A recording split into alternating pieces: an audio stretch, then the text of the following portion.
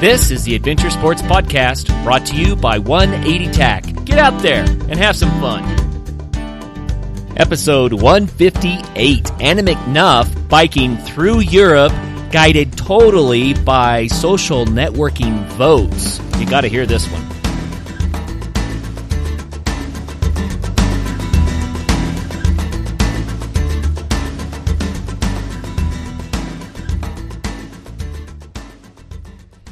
Hi friends, welcome to the Adventure Sports Podcast. This is your host, Kurt Linville.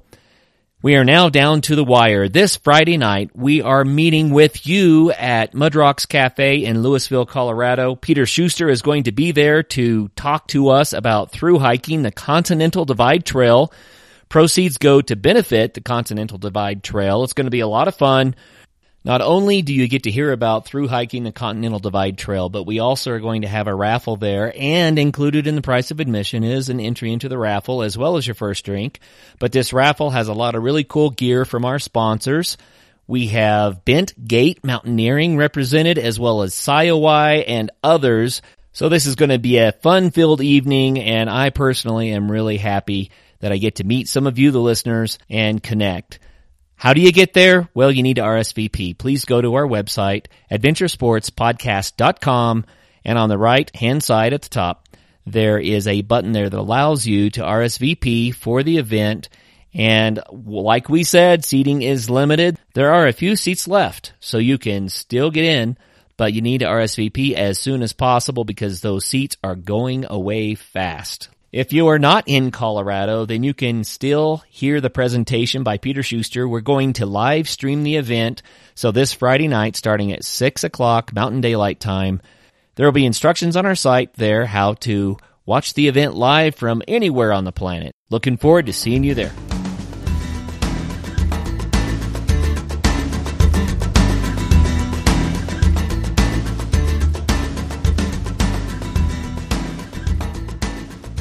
Hello and welcome again to the Adventure Sports Podcast. I have a returning guest for us today. I'm really excited. One of my favorite interviews ever was with Anna McNuff. You may recall back in episode 110, and if you haven't heard it, go listen to it because it's awesome. Anna McNuff is the lady who ran the length of New Zealand, both islands, unsupported. She also biked all 50 U.S. states, unsupported.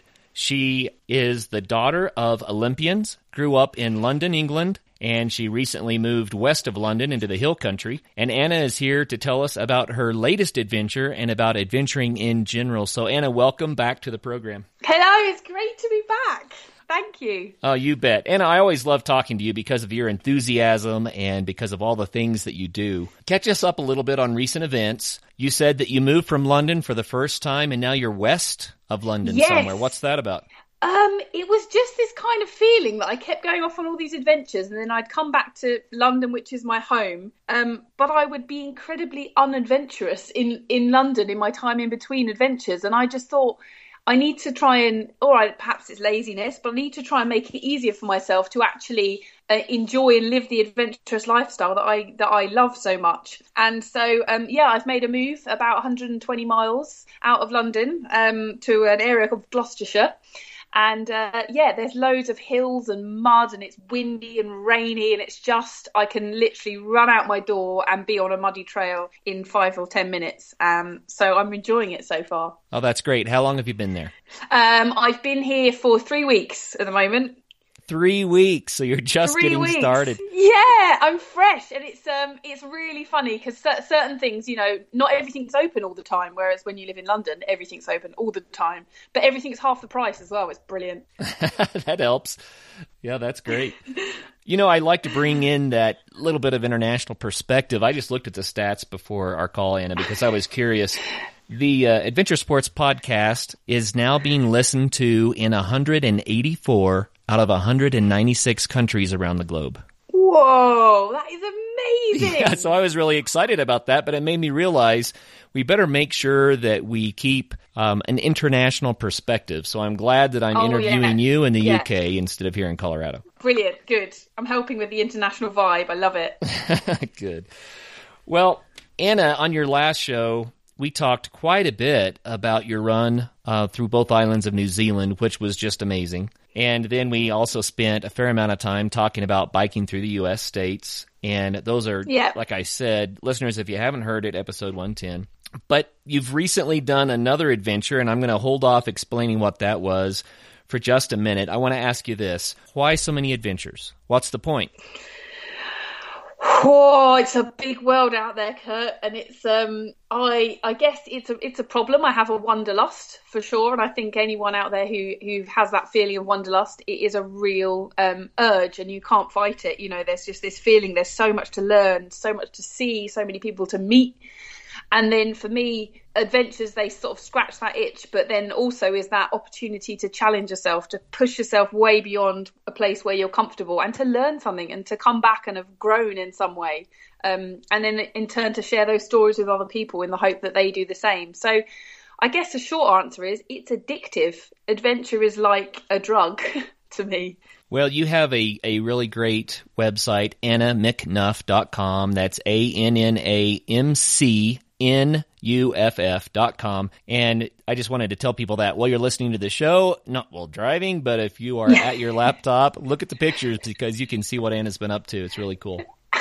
Yeah, keep it safe, kids. No checking of the internet while you're driving. Absolutely.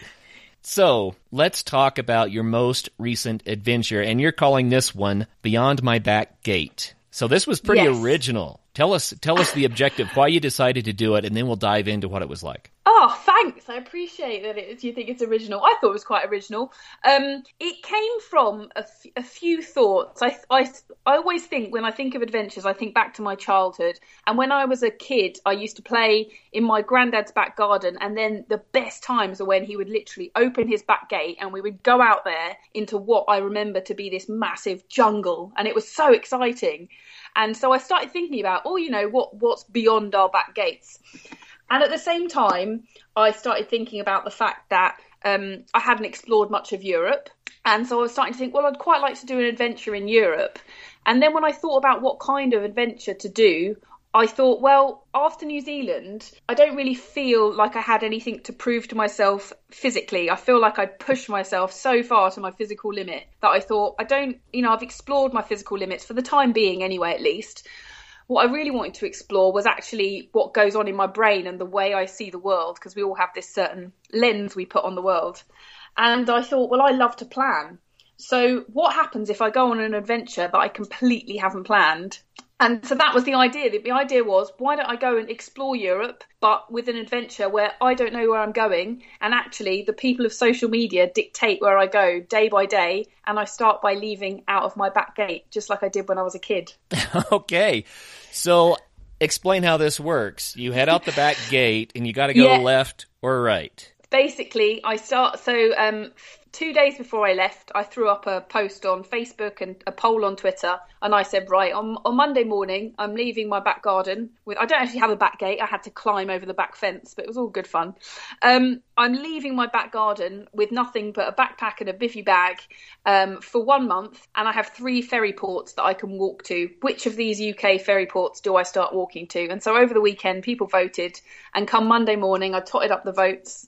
And off I went, and I ended up going to a place called Harwich, which takes you on a ferry to Holland. And then, once I got to Holland, it was a case of, right, well, where do I go now? I'm in Holland, 3 options. And that carried on for the whole month. Every 2 days, I'd ask a question. So were you biking, walking, hiking, hitchhiking? Interesting, because I learned something it was actually quite emotional. First of all, I'd never started an adventure where I'd walked away from my home. There is something psychologically very tricky about leaving on this adventure, which is completely unplanned, unstructured. You have no end goal, and yet you're walking away from something that's very easy and comfortable. And in the first 2 days, I basically had a bit of a meltdown. I was thinking, what am I doing? I could get a train, just go back home now and stop this nonsense. And the other thing was that I thought walking would be this wonderfully spiritual, calming experience, and I'd have loads of brain space. which the truth was I did have lots of brain space, but walking down dual carriageways because your route is being dictated by others was absolutely just rubbish. And so 2 days in, I was faced with this decision where I thought the whole point of this adventure is for me to enjoy every single day and just to focus on one day at a time. And I'm not enjoying it. So I thought, I've got to switch something. I've got to change it up. So that's where I thought, I know, how about I get on my bike? And so I called my mate and they brought my bike to me and I spent the rest of the month on my bike. Okay. So, yeah, so I switched it up. But that was a lesson in itself because it was a case of, well, if you don't like something, stop, have a think and change it. You know, I could have ploughed on saying, oh, well, I said I was going to walk, so I'm going to walk. But I didn't. I switched it up instead and it was a great idea. We have interviewed people that have walked around the planet, Anna, literally. Yeah. And we've also interviewed people who have biked 60,000 plus miles, and that's the preferred method of travel. And I think each has an advantage. But what you were saying is that because you weren't choosing your route, you felt maybe unsafe and overwhelmed by the walking. Yeah, and it would just take, I'd be stuck on these dual carriageways, like, kind of semi-interstates, and it would take me ages to get across them. And I think it just wasn't the right pace for the point I was at, in my mental state. I wanted more input. I craved the speed, basically. I was just missing the speed. So I think you're right. I think it's very individual, and I would definitely do a walking journey at some point, but perhaps on a trail in some wilderness, not down dual carriageways, because the tarmac's pretty hard on your feet as well. Then you ended up biking, and tell us what the route ended up being. Yeah, it was really cool. It ended up being, so I went from London to Harwich, got an overnight ferry over to Holland, which is brilliant because they wake you up at 6:30 in the morning by playing Don't Worry, Be Happy. It's brilliant. And then I got off the ferry. I went all the way across the Netherlands, into Germany, down the Rhine River until I hit Switzerland. And then I went across Switzerland to Lake Constance, so basically the whole width of Switzerland, then back on myself, and then down through France, and I finished up in Marseille. I was trying to write down the route as you were saying it, and you're too fast for me. But I got Netherlands, Germany, down the Rhine, across Switzerland, France. Yeah, so 4 countries, basically. Well, UK, then Netherlands, Germany, Switzerland, France. So I kind of, did a neat little loop from London down to the Mediterranean Sea, basically, but via a couple of other countries. So you said that you're a planner, and so part of this adventure was to go against your basic nature and not plan. Yeah. Right? And then you said a couple days in, you were feeling like, what am I doing? You think that was part of the dynamic there? Oh, completely. It was so uncomfortable. I can't express how uncomfortable it was to have not had in place, a set goal or just an idea of where I was going to be staying in a week's time. And it's not that I don't like to roll with it. That's what adventures are all about. Things go wrong. But I realised that a lot of the joy for me in adventures actually is the planning part. The adventure starts when I start looking at that map.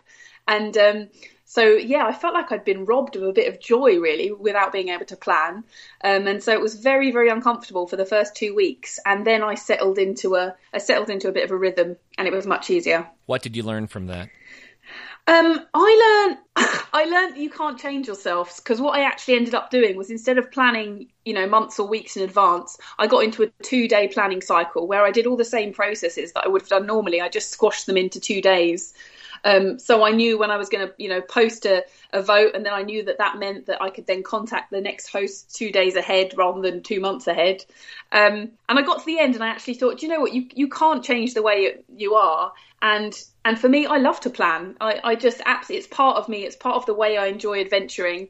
But I did learn that you can force yourself to look at things in a different way. And I guess it did make me reconsider some of my anxieties about worrying whether things are going to work out or not, when the fact is, when you don't plan, everything always just works out anyway. But it's about doing what you feel comfortable with and what you enjoy. I love this discussion, and it resonates with me personally, and I'm going to tell a story here in just a minute, but you'll see why. But a lot of the people we interview, some say, just go, just get up and go. It'll work out. And other people talk about, man, the joy's in the planning. I spent a year getting ready for this trip. And it's 2 different personality types entirely, and I think you're right. It's kind of the core. I think the only bad thing about planning is if the planning leads to too much procrastination and you don't actually go. Like, my plans are I'm planning and I'm going to go. I think so many people get so het up on the planning that they don't go. That's why it gets a bad rep. Well, Anna, my wife's name is Anne. Yeah. And when we were dating and engaged, we were working really hard to plan our wedding. And it fell on me then to plan the honeymoon trip. Oh, my. And so we decided that we would go to Germany and we would get a Eurail pass and travel around Germany and Austria and different places. And so for me, that meant I bought the Eurail pass and the airplane tickets, and we were done. Yep. That was my planning. Now, it's a very simple plan. It was a great plan, I thought. And my wife, on the other hand, is like you. I don't know if it's because of the name. And obviously. Or anyway, we landed in Frankfurt, and I said, well, I was thinking maybe we would jump on the train and head toward Mainz, unless you want to go somewhere else. Yeah. And she looks at me and says, so where are we staying tonight? And I was like, I don't know. We'll figure that out when we get there.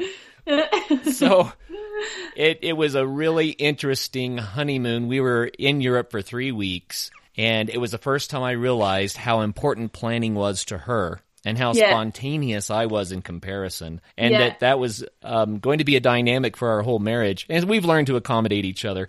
But we actually, we traveled some of the same places that you went on this trip. So we went to some of the same places. We went up and down the Rhine and had a delightful time. So this is kind of a flashback for me. Oh, good. It's an amazing country, Germany. I'd never really spent any time there before, and I loved it. Oh, it's delightful. It really is so rich with history and architecture, and just a beautiful landscape, the Black Forest, and then, of course, dropping down into the Alps in Austria and what have you. We had a great time. It was delightful. Oh, and so many bakeries. I just ate so many baked goods in Germany. It was incredible. Sure. So do you think that the voters who directed your path, do you think they did a good job? Oh, they did an amazing job. And you know what was wonderful is just like you've said, this is like a flashback for you.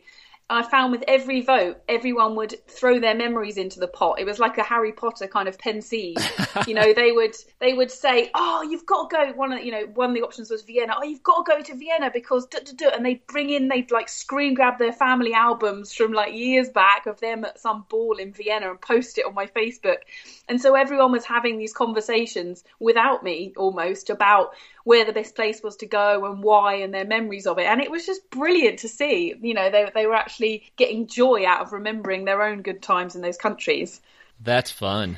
So really good. Tell us about a specific place that you visited that you probably never even would have thought of and how it impacted you. The Black Forest, I think, was probably the most special place because the Rhine. I mean, you've been down it. It was mixed in that it's very industrial in the north, which I didn't realise, and then you get to those beautiful castles and all of those sort of Disneyland-esque things that you read about. But then and Bacharach. Oh, just amazing. There was this it's like castles everywhere. It's just insane.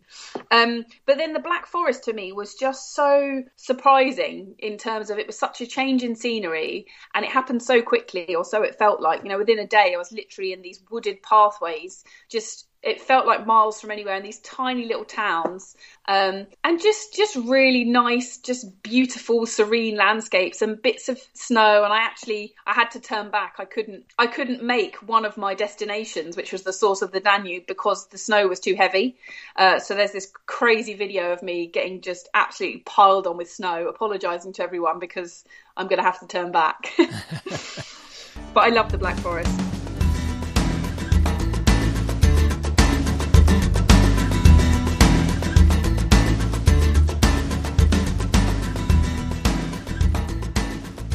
Bentgate Mountaineering, located in Golden, Colorado, has been outfitting backcountry travelers for the last 20 years. Spring has sprung, but there's still a lot of great skiing in the backcountry, and it's prime time to check out the latest in alpine touring, telemark, NTN, and split boarding gear. Bentgate carries the premier brands including Black Crows, DPS, Dynafit, G3, Icelandic, K2, Rocky Mountain Underground, Rosignol, Solomon, Volley, Never Summer, and Jones.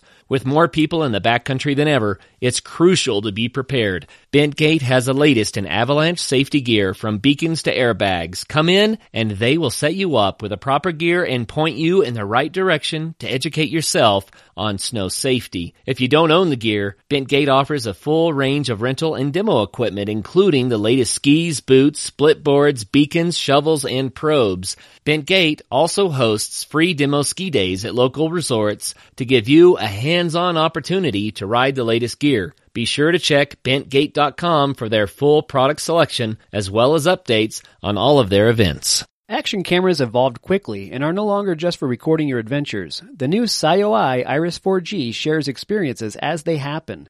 The connected camera is built specifically for action sports. It's rugged, wearable, and goes places you won't take your smartphone. The best part? Broadcast from the great outdoors with a simple touch. Your friends can watch live or come back for an instant replay. No downloads, no editing. Now that's progress. Visit SIOEYE.com and share your next adventure live.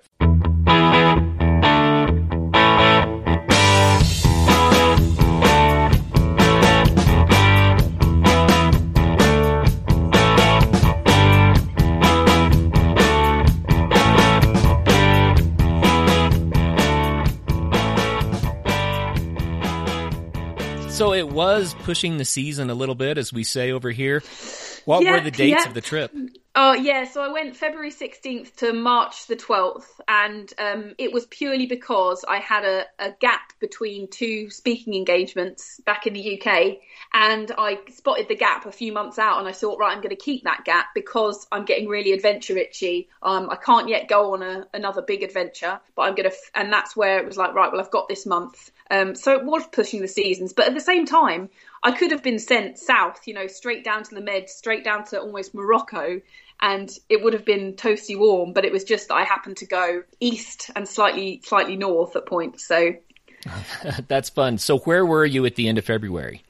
At the end of February, I was I was actually probably smack bang in the middle of Germany, I would say. Yeah, on the slightly to the west-hand side, but on the Rhine. But I was starting to enter the Black Forest at that point. So that's where, it was only 800 meters, which isn't particularly high, but the snow was coming down at that level. So yeah, I was pushing the season. But they also did say to me they were having a very cold snap, which I always feel very special when that happens when I'm there, Well, special weather. Yeah, our trip was, believe it or not, about the same dates. February 18th is when we started, or that's when we were married. We started on the 19th, but we were there during the same season. So I have a real good feel for what it would have been like weather-wise. Okay, cool. Yep, and I was curious, did you experience Fasching there? What's that? What did I experience? Fasching. I didn't know if it would be in the area where you were, but it's a local festival where they chase away the dark spirits of winter by beating each other with twigs and dressing up in rags, and it's very interesting. No, I feel like I've missed out. No, I didn't. Well, that was just kind of a fun thought. I thought, well, maybe you experienced that too, since you were in the Black Forest around that time. I'm not sure the areas where it's observed. So I think the spirits were chasing me, unfortunately. The winter spirits, they were chasing me. Yeah, they turned you around for sure. So what about the rest of the route then? More details. So I followed a lot of rivers, which was great because I was partly trying to stay low because of the snow and the weather up in the hills. But it also meant there are bike paths in, first of all, the Netherlands. The bike ways are just insane. It's like a red carpet is rolled out for you across the country. Cars are secondary to bikes in the Netherlands. And that was just phenomenal to see because it's so close to the UK. And yet in the UK, we're doing better, but you're always fighting for space on the road with the cars. So the Netherlands was fantastic for that. And then the bicycle route, again, alongside the Rhine River, all the way down through Germany was fantastic. There's always you can find your way very easily on it, and it's nicely graded. And then the same through Switzerland, actually. The France was probably a bit more like the UK. Patches of bike path alongside the Rhone, and then bits of road sections. But for the most part, it was amazing. So when you got to the south of France, did the weather change quite a bit? Oh, yeah. Although it was a bit bonkers because I thought, right, this is it. From Geneva, I left Geneva and I was like, great, I'm now heading south. And I had to get over a few mini mountains to make it to the Rhone River Valley. And I thought I was out of the woods there. I thought, brilliant. And then as I left Geneva, it started snowing. So I thought, oh gosh, I was sort of a week to go at this point. And then actually the next 3 days I had some rather crazy storms. One storm that completely just blew up the Rhone Valley right towards me, that was just cold rain, which I think is worse than snow. But then in the last 2.5 days, the sun came out. I was in shorts and t-shirt, and it was just bananas. Like, it was just so much easier traveling in those kind of weather. And I had a tailwind as well all the way down for the last 2.5 days. And so it was just gorgeous. Well, tell us about a challenging moment on the trip. I know that there had to be times when you said, ugh. What was a really challenging moment?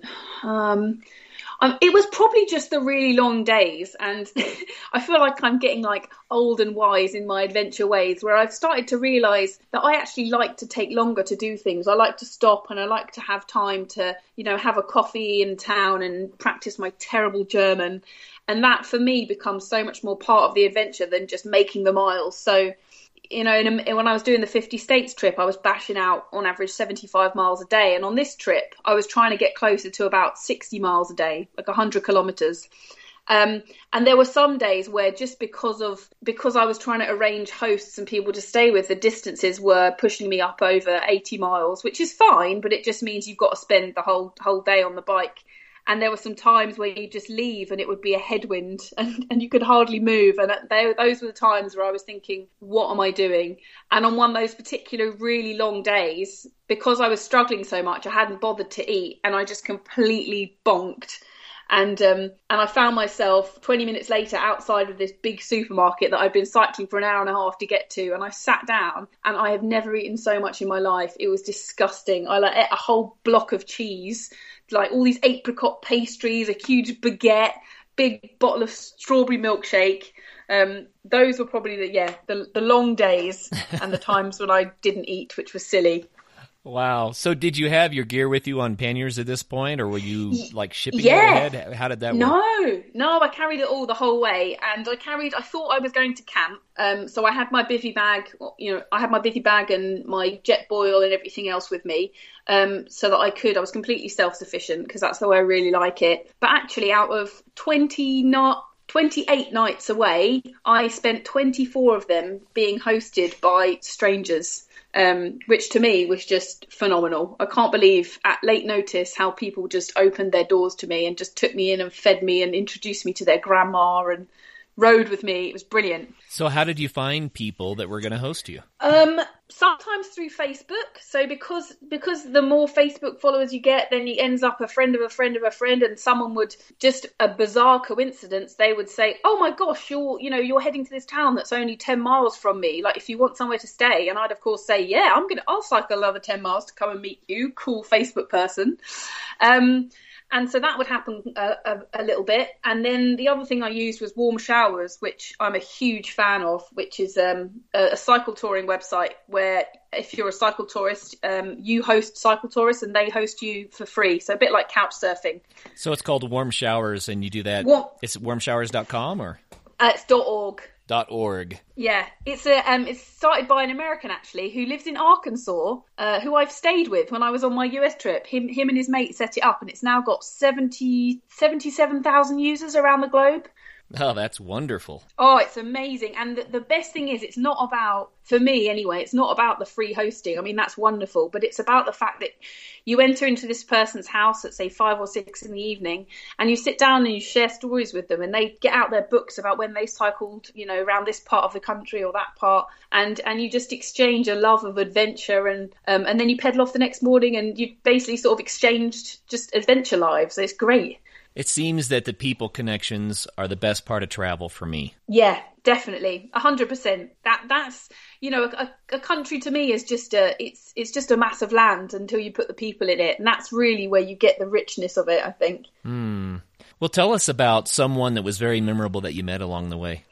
It was probably this little family they weren't little, but they were a small family unit, and they just moved up into the hills, not too far from the Alps actually. And it took me 2 hours. I came off route to ride to them because they were the only host in the area on that Warm Showers website.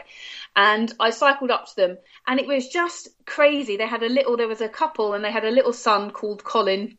And he was just so cute, because even though we had no language commonality, I was speaking in broken French and he was sort of speaking at me in bits of French and English. We just played together, and I really enjoyed that. And also, I was so much less nervous speaking French to a 3-year-old than I was trying to speak to his parents.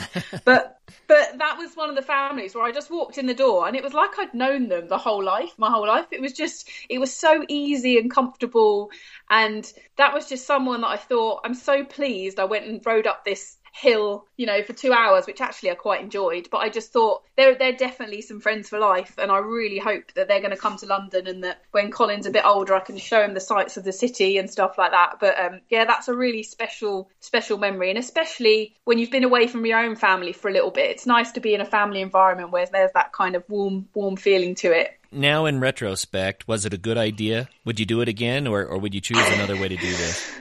I wouldn't do it again. No, it was a fantastic idea, though. I learned so much. I met so many amazing people. I got to actually see Europe, which is just ridiculous as a British citizen that I haven't explored, even scratched the surface of Europe. I think it was definitely a fantastic idea. I wouldn't do it again. I'm a planner. I love to plan. I'm getting my maps out and I'm making spreadsheets, and it's all planning from here on in. So speaking of planning, you mentioned that you're headed to South America next. What's that about? Yes. Well, it's very much work in progress, but the idea is to go the length of South America. It'll take me about 6 months, I think. And I'm planning to do it with a friend, which is brilliant. It's the first time I'll actually be doing a big adventure with another person. And we're going to do it on something called a kick bike, which is like, if you imagine the little scooters that kids have, the micro scooters, it's an adult's version of that with big wheels. So there's no chains or anything, no pedals. You just scoot along. And that's the plan. So a kick bike, is there room for panniers and gear? Yeah, just about, yeah. So that's what we're working through at the moment, because you have to go very light. You can have a bar bag, and you can have a front pannier and a rear pannier. And I found some videos, there's some really funny videos online of people actually going with them fully loaded, really heavily loaded. But I think we'd be trying to go pretty light. So basically the amount of kit I took to New Zealand in my backpack, I would be trying to get that on the kick bike. And the other option is a trailer, but that gets a bit more tricky. So we're just working through that at the moment. But it's absolutely bonkers, but I think it's possible. So that's a good kind of fine line between bonkers and impossible, if you ask me. It sounds like a ton of fun. And you know what? Being on something like that, the local people will say, we've not seen that before. This is exactly my point. People say, why don't you just cycle it? And I say, I know I could cycle it, and I'm sure I'd have a wonderful time, and I'm sure it'd be challenging. But I think if you rock up into a town on a giant scooter, people are going to go, what on earth is that? And they want to talk to you. And the other thing is for kids, I'm all about trying to talk to kids about adventures and get them inspired to get out there. And I think certainly in the UK, I don't know what it's like in the US, but the kids all have these scooters. They go to school on them. They understand it as a mode of transport. And so I think if you supersize that and you say to them, I went, the length of South America, or spent 6 months journeying around South America on something you go to school on, basically, that to them is I think, so much more tangible. Oh, yeah. When we interviewed you before, you mentioned that in your running trip across New Zealand, you would phone ahead to communities and set up opportunities to speak in the schools to the kids. Yes, yeah. So I'll be doing the same thing again. So I had a bit of a block at one point where I came up with the idea for this journey, and then I thought, that's great, but it's not, where's the kind of the more element in it? Where's that doing a bit more good for the world? And then I thought, international schools. There's loads of international schools, so it doesn't matter that my Spanish is terrible. I can actually go into those schools and arrange and do the same thing and speak to the kids, and do the same model basically all over again. So you do motivational speaking, and you've been doing this in schools. Do you do it to adult organizations as well? Yep, I definitely do the grown-up kids. Yep, and I find them equally rewarding. Actually, the kids are brilliant because they're at such an impressionable age that they, especially the younger ones, they truly think anything's possible. But it's really satisfying if you can get an adult to look at something in a different way.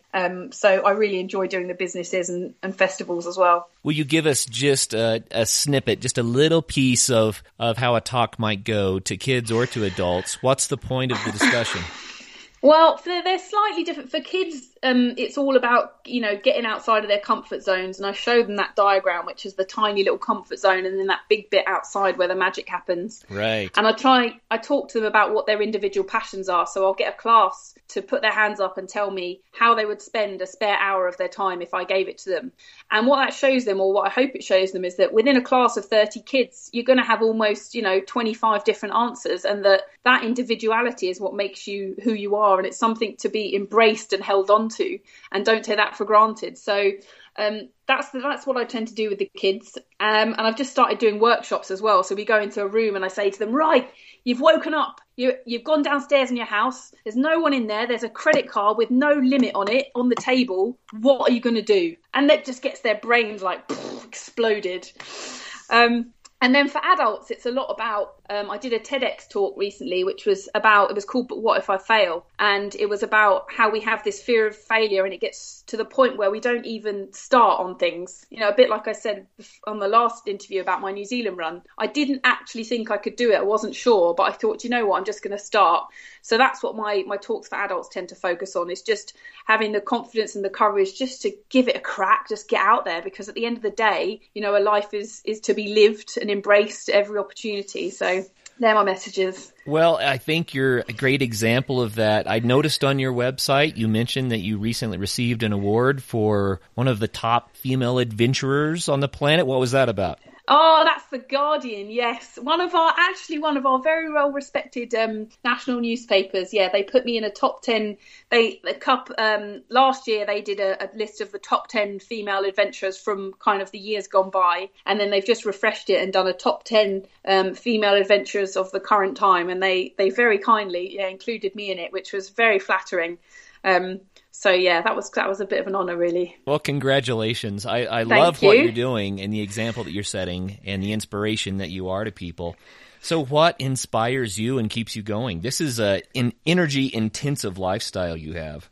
Oh, it is, and it's full of ups and downs. And, don't get me wrong, honestly, I have my days where I think, what am I doing? It would be easy to go back to a life I once knew, where there's a steady paycheck and a comfortable, you know what to expect from life. But and in turn, that's what keeps me going, is there's always surprises. There's always things around the corner. There's always points you get to in your life where if you remember to stop and look back, you go, man, did I think this would be happening a year ago? No way. And this is so freaking cool.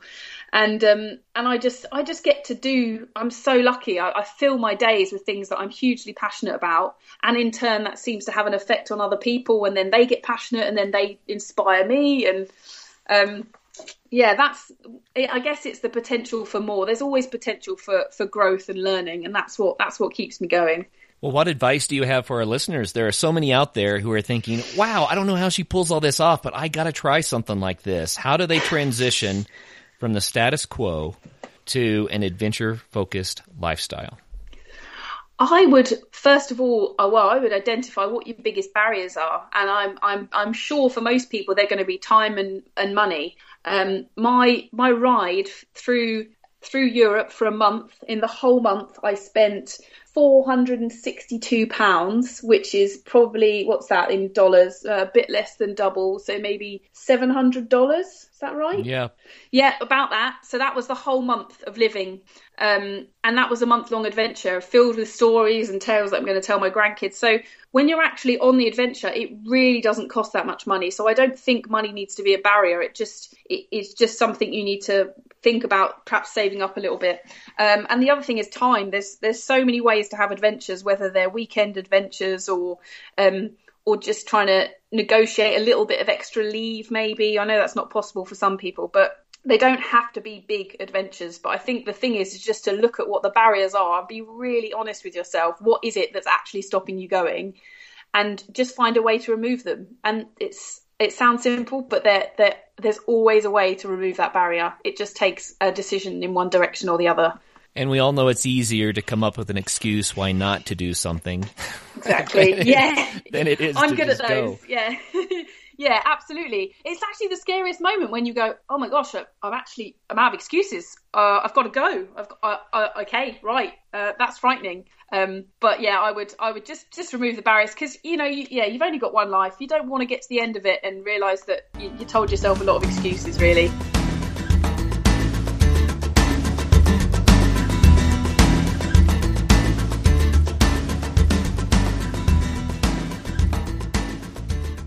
Hey folks, be sure to swing by 180tac.com to check out the 180 stove and the 180 flame camp stoves. These lightweight, compact, multi-fuel stoves are made in the USA and are designed to be fail-proof on your adventure.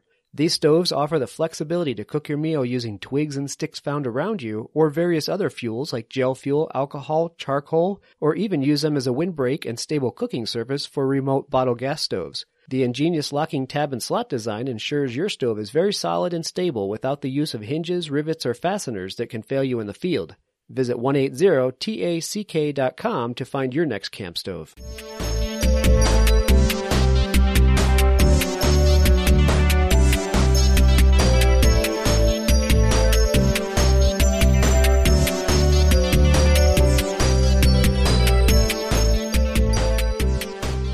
So how about this? I would like to hear one highlight from the New Zealand trip and one highlight from the Biking the 50 States trip. Oh, the highlight from the New Zealand trip is probably running along, there's this ridge line at the top of the South Island, running along that 1,700 metres up, being absolutely petrified one minute and completely elated the next. And I'm looking out on mountains upon mountains, poking through the clouds, and I can see the Tasman Bay to my left, and I'm completely alone, and the wind's like blowing. And I've just felt ecstatic, and I thought, it doesn't matter that I'm petrified. This is real living.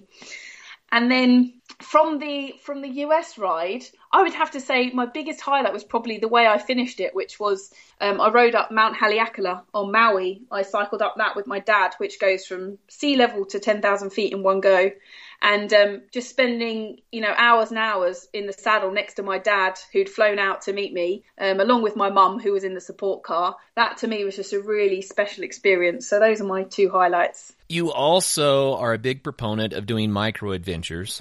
Yes. And so you like to do smaller things and try to get other people involved in that. Give us a rundown of what a micro adventure is. So it's pioneered by this guy called Alistair Humphreys, and the idea is if you're in a Monday to Friday 9 to 5, that there's all of those hours when you finish your job at 5 o'clock before you have to be back at your desk at 9 o'clock the next morning, and that you should use those hours to go adventuring. And so I started it with a group in London, and we set a challenge for 6 weeks originally. We were going to spend every single Wednesday night. We would leave our desks at 5 o'clock. We'd get a train for an hour out of London. We'd sleep on a hilltop. We'd chat. We'd eat a picnic, watch the sun go down, and then we'd be back at our desks for 9 o'clock the next morning. And we ended up carrying on for 25 consecutive weeks. Every single Wednesday night we went out to the hills, and different groups of people, sometimes up to 20 people, sometimes there were 5 of us, but we just explored all these pockets around a city and just looked at it in a different way. They were so beautiful. You don't need to go far to find beauty at all. And so it also feels like you just had this weekend in the middle of your week. It's phenomenal. I have to tell you a really fun coincidence since I have you here. Yeah.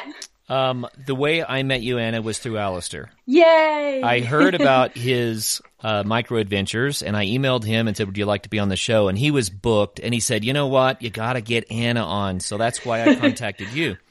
And it's fun you just brought him up, because I have to tell you what happened 2 weeks ago. Yeah. My son was home from college, and one of the things he wanted to do was go spelunking in a cave.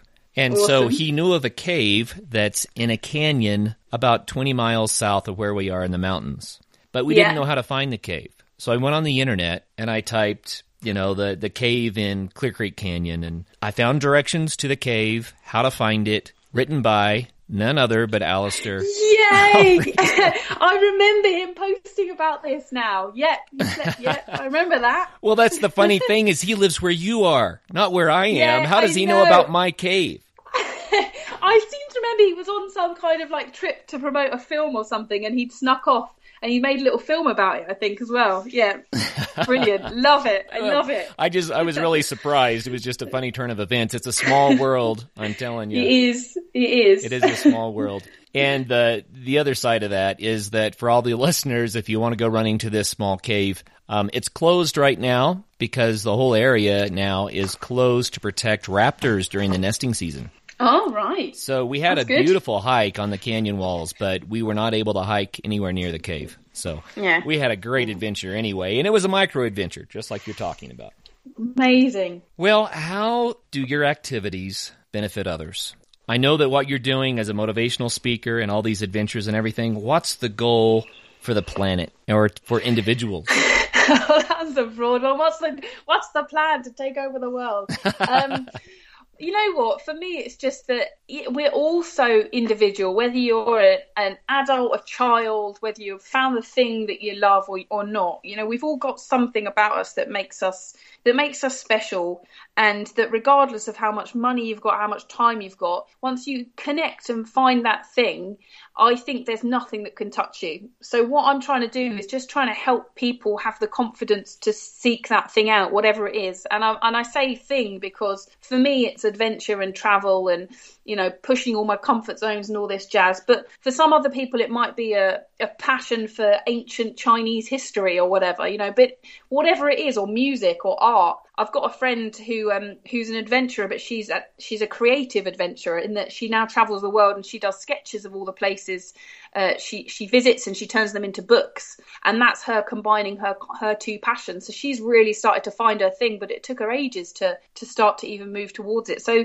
that's all I'm trying to do. I'm just trying to show people, you know, as an example of, it doesn't always work out. I'm not entirely sure what I'm doing most of the time, but actually all I'm doing is blindly going in search of something that makes me happy and moving away from the things that don't fulfill and satisfy me. You know, the Adventure Sports Podcast logo says, enlarge your life. Yeah, love it. That's what it's about. And it is. I'll bet you're the same way I am. I think back over the last year or the last 20 years, it doesn't matter, but I think back over the last year, and I think, what did I do this year? And I remember climbing Snowmass with my kids, or climbing Parnassus, or some of the epic ski days that we had in the Colorado Rockies here. And then I think, what else did I do? Well, I went to work. Yeah, that's it. It's the stuff you remember, isn't it? When you're really old, and the stories you want to tell your grandkids. And can you imagine a world full of people doing what lights them up? I just think that's a better world to me. So I'm all for it. I love it. Very cool indeed. Well, you told us a very funny story about the New Zealand trip. We'll let people go back to episode 110 to hear that one. But can you come up with another funny story for us from other adventures? Oh gosh, any more funny stories? Oh gosh, I'm trying to think. I really put you on the spot. Oh no, do you know what? Did I tell you about the time I got asked on a date in the middle of the Nevada desert? That was pretty epic. Yeah.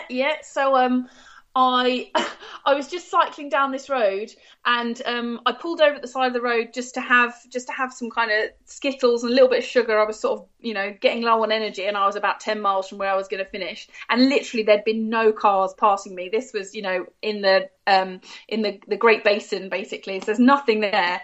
And then this one car comes past me, facing me, towards me. He goes past me and sort of, you know, I waved because it's the only person I'd seen that day. And then I pulled over and did my bit at the side of the road, was eating. And the car like turns around and comes screeching up behind me. And he was very polite. And he came over and said, "Oh, you okay, miss? Do you need any help?" And I said, "Oh, no, I'm fine, thanks. You know, I'm just having a bit of a meal." And we had a little bit of a chat. And then he basically said, "Well, where are you going?" I said, "Well, you know, the next town," which there's nothing in the next town really anyway.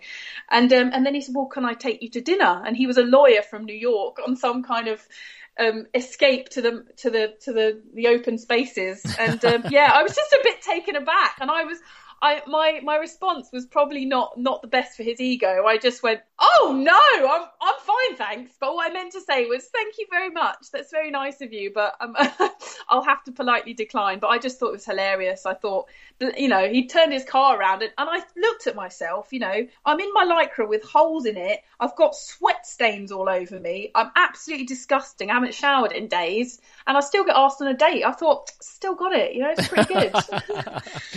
was the desert date. A desert date, yeah. I was kind of thinking that maybe he'd set up a little candlelight dinner, in the middle of the desert or something. But yeah, I had to decline, sadly. Very nice chap. Well, remember, it's all about the people connections you make along the way. It is, and that was one. One you had to say no to. Yeah. Well, maybe he's out there listening to the show right now, and he heard your proper response, and he probably feels better. Oh, good. I hope he does. I think we left as friends, so it's okay. That's fantastic. Well, Anna, we're running out of time. Again, I'll bet we could go on for hours, but I love hearing your stories. I love what you're doing. How can people reach you?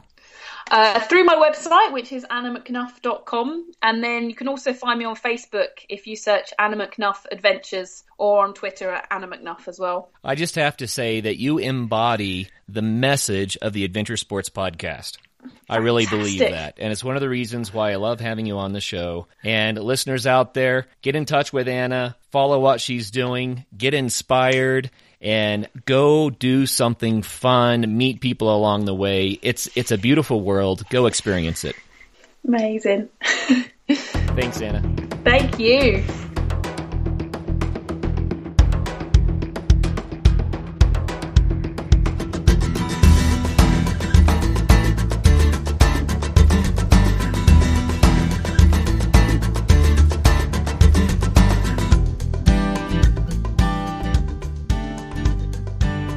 Don't forget, April 22nd for the Adventure Sports Podcast meetup with Peter Schuster, Louisville, Colorado. See you there.